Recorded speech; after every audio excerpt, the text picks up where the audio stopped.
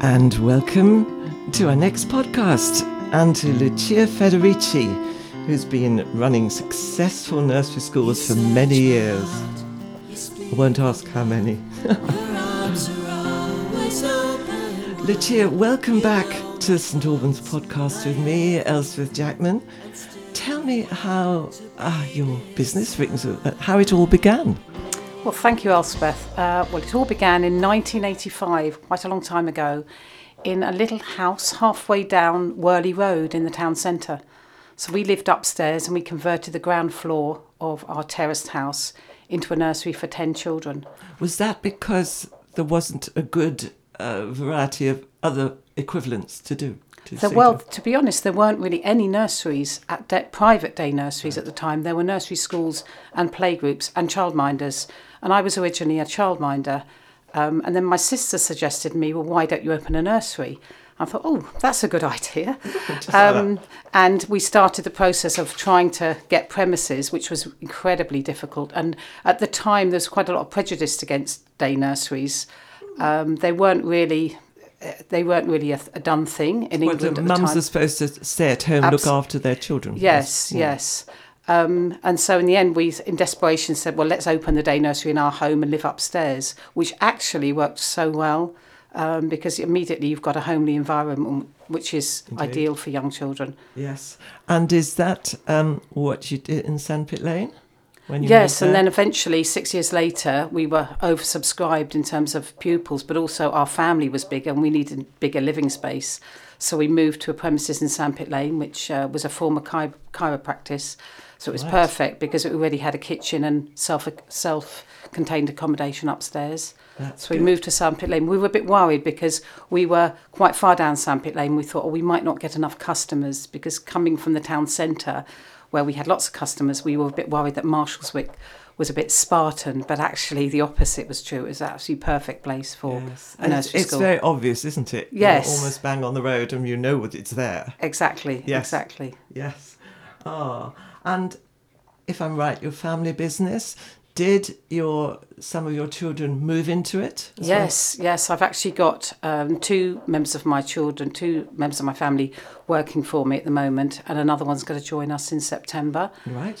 Which is wonderful because it means they've taken on the sort of day-to-day running of the nursery, but I can still do the bits I enjoy. So I'm still involved in cooking each week, and I do puppet shows.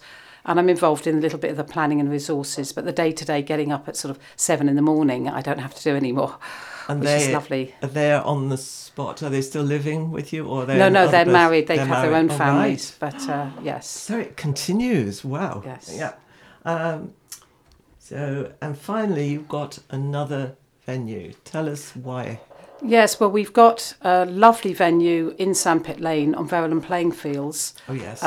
But we just wanted to make sure that we had enough security if ever that venue, which is leased, if ever we had to move. Right. And we, again, looked around for something similar because, again, we're very oversubscribed and decided that the house where we lived was the perfect place again. So we reconverted that back into a nursery on 2 levels. And it virtually filled up immediately, such is the demand for quality preschool places. Right. So, yes. And, of course, there's a new housing estate right next door to us, with over 300 houses. So we couldn't have opened up the second nursery at a better time because lots of our customers are now coming from the new housing estate in Sandpit Lane. Yeah. Wow. So, quality. How can you define the quality of a nursery school? Essentially, it's the staff. The staff, it's all about the staff, the people that are with the children. You could run a nursery in a barn, but if you've got loving, professional, caring staff, the children would have a good time. So it's not really about the premises. Obviously, having a beautiful premises as well is what gets your customers through the door. But what the children really remember when they go home is the person that's been looking after them. Indeed, so making sure we've got really good staff, good people that are reliable, that are there every day, that are there with the children all day, that aren't in and out, and that love working for us. Because if the staff love being at the nursery, the children will But if the staff aren't happy, then the children won't be. It's hard work looking after children, and you really need to make sure you love doing it, otherwise you're in the wrong place. Indeed, because I, of course, have worked with children a lot of my years. In my music group, somebody said to me, Elspeth, our leader is leaving, 9 children, sort of 3, 4, 5. You could do this. They're always saying that. So I did it. But then many years later, I had 500 children in 39 different groups all of the days of the week, and one person who helped me. But even now, you see, I teach piano, but I love it when the children come in. I know. It lightens it up. I always think working with children is actually like working with angels. Oh, lovely. There's something so innocent and wonderful about them. They don't judge you like adults do, and everything you do, they're grateful for. So yes, it is the most wonderful job in the world in my book. Now, since the pandemic in particular, there's more understanding that some children may need help with what's called their mental health. Are those too young in your area to be affected by that? No, I think, unfortunately for me, I think often children's mental health suffers because parents' mental health is suffering. Right. So it's all to do with that. Children aren't really worried about the pandemic or even about being at home. If they're at home with loving parents and brothers and sisters, it's actually wonderful for them. But I think obviously if parents are anxious and worried, that affects children's mental health. So it's about actually helping the parents, and then the children are almost a byproduct of that. Yes. I was interested to see when we were looking at what was happening with Ukraine, that the children played quite happily with their things down below and pretended this was a gun and that was so-and-so and that was fun. Yes. Yes, children in many ways are more resilient than adults. Yes. And that's why it's so important to look after the adults. We always say at the nursery, we need to settle the parents before we can settle the children. So when children start, we focus very much on the parents, on keeping in touch with the parents, making sure they can ask the questions, they feel that their children are in a safe place. Yeah. Because when they feel safe, their children will. But if you ignore the needs of the parents, you do that at the children's peril, because the children, they look to mummy and daddy, and if mummy and daddy are feeling happy and relaxed, then they're going to be relaxed. Yes. How does it happen when a parent is interested? Do you allow them to look on, or just tell them about it and then receive them at the end? So when parents interested, initially they phone up and have a chat over the phone. Yes. And then we have open days that they can come to and have a look round. Yes. And we also do show them round while the nursery's going on. They can come and visit the nursery with their child. Have you been able to fully staff the nursery in COVID times? I mean, we've been up and down since 2019, haven't we? Yes, I mean, and up until the Omicron, just recently over Christmas, we were actually, everything went really well. We didn't have any cases of COVID in the nursery. And yeah, if anything, it was actually better, because with all the lockdowns and restrictions, our staff weren't going out on the weekends and in the evenings. So actually, they couldn't wait to come to work. Right. So actually, we staffed it more easily during COVID times than normal times, where they're more likely to go out on the weekends or do things and catch illnesses. There weren't rules where you said you've got to keep children sort of 6 feet from you, etc.? No, there weren't. There was a time we had to have children in small bubbles. So instead of a group of 12, we had them in groups of 6. But we seemed to manage very, very well. And even after the lockdown, we closed for most children. We opened for key workers during lockdown for about 12 children. But even when most of the children had been off and came back, and we expected them all to be a bit worried about coming back to nursery, they came back so well. Oh, lovely. And it was almost like that lockdown had been good for them, just time at home. Time just mulling around at home. And then they appreciated you much more. They appreciated us, but also the time at home seemed to have done them good as well. Now, it's called Mount Carmel Kindergarten. I think that's a name from the Bible somewhere, isn't it? That's right. Mount Carmel is a mountain in Israel, and it was a place where Elijah, originally that's where it's mentioned in Elijah in the Bible, but it was a place where Our Lady, the mother of Jesus, was honoured particularly, and she's often known as Our Lady of Mount Carmel. Right. And we wanted something that would reflect our Christian belief. without being obviously a Catholic nursery as such. So we wanted something that would suggest to people there is an underlying Christian tone. So at the nursery, children will hear about Christmas and Easter. We say a daily prayer, and we're quite open in our beliefs about heaven and God, etc.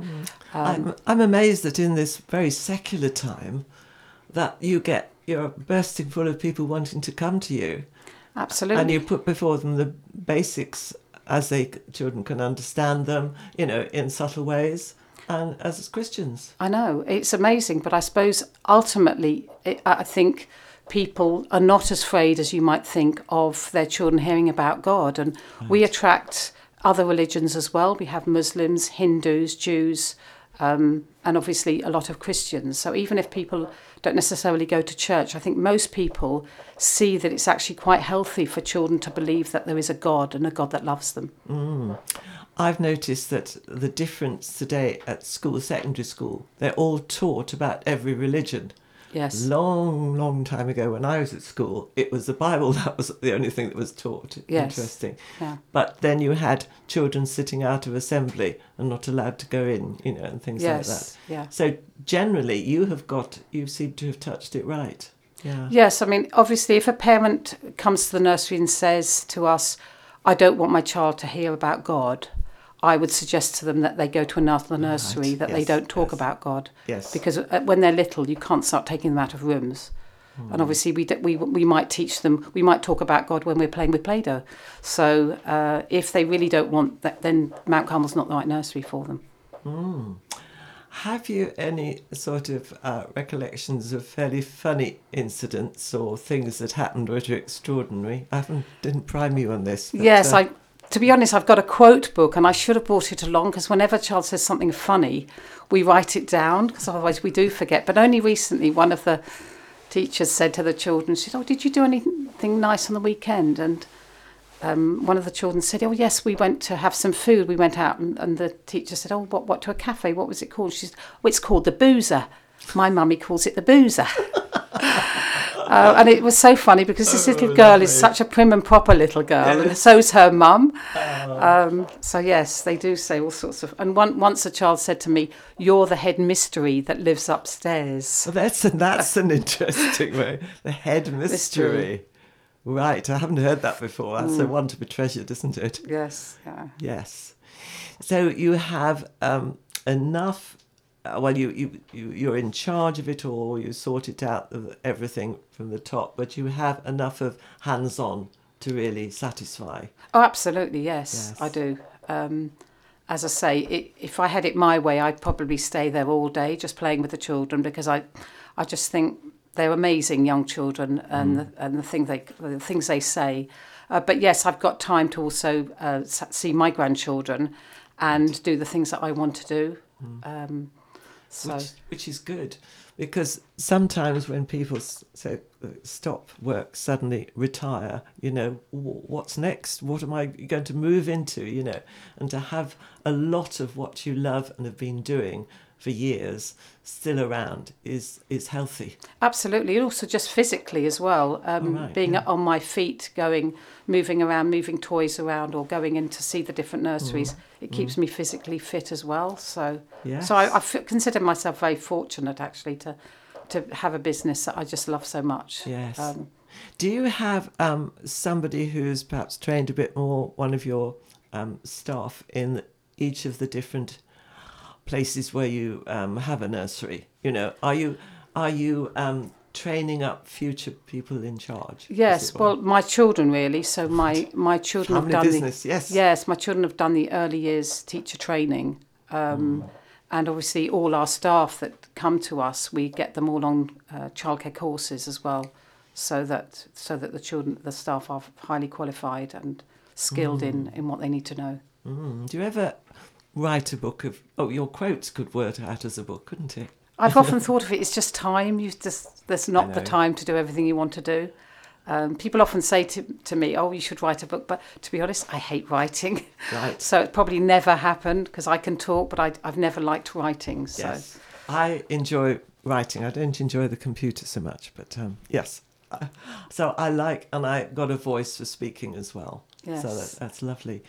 Wow, it's great to see you again. Well, it's lovely to see you. And to Always hear lovely. all about how Mount Carmel, I'm going to say nursery, it's kindergarten. Kindergarten, yes. How Mount Carmel and kindergarten is flourishing at the moment. So many thanks for coming. Thank you, in. Elspeth. Lovely to see you. You search my heart. You know, you probably touched hundreds and hundreds of young lives. Just think of that. Yeah, I know. It's No. great. Yeah, And God's in a lot. Yes. absolutely.